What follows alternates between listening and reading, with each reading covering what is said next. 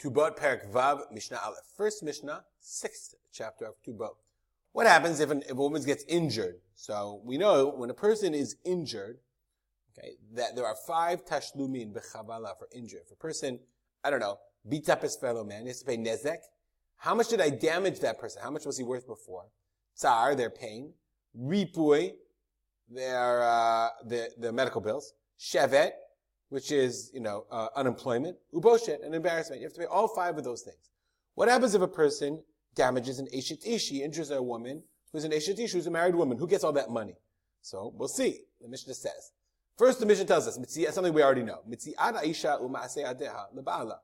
Okay, the findings of a woman finds money, that's hefker that she can keep, or ma'aseh adeha, right? Her handiwork, and she sells it. The ba'ala goes to the household, goes to her husband. V'yirushata, if she inherits, let's say, for example, from her father's house, hu ochel perot b'chaya. We've learned this before. It's her money. She gets to keep the land. Okay, but he gets the benefit from it. That's called what we learned before, nichsei malug. I always confuse it, but that's a nichsei malug. Now, what happens if somebody else injures her? She gets into a car accident, or somebody, really injures her on purpose. So, bashta upigama, her boshet, her embarrassment, and her pigam, says the Tanakama, shela. It belongs to her. Okay, that pigam is her nezek, how much she was damaged. Okay, that's the first opinion. What about the rest of the stuff?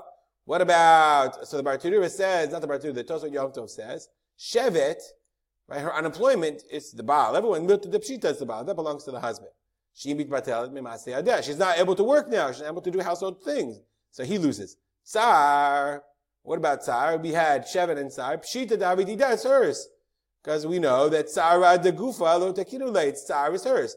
Ripui, medical expenses, no teila rofei rapota. Okay, you give to the rofei, you give to the doctor, so it pays for the expenses. Or the husband has to pay.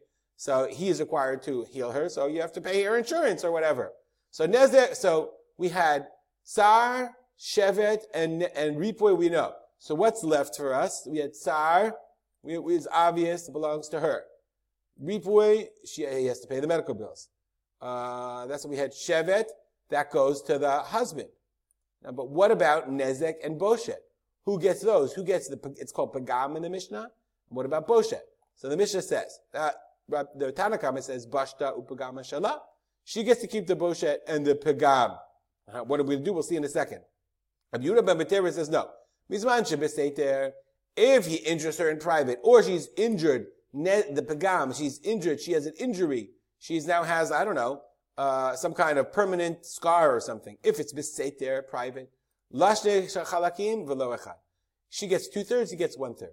Ubizman shebegalui, if the guy embarrassed her in public in front of everyone, or her injury is public to everyone, then lo shnei chalakim v'lo echad. He gets 2/3, and she gets 1/3. So, shalo yinaten miyad.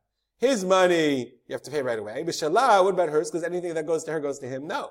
Yilakach mehem karka. You buy land, and that's her property.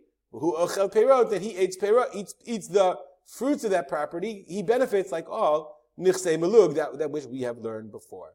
Okay, we'll stop here and dedicate our learning to the memory of my father, Harav Simcha ben Yitzchak. Find it? Kalman. Have a good day.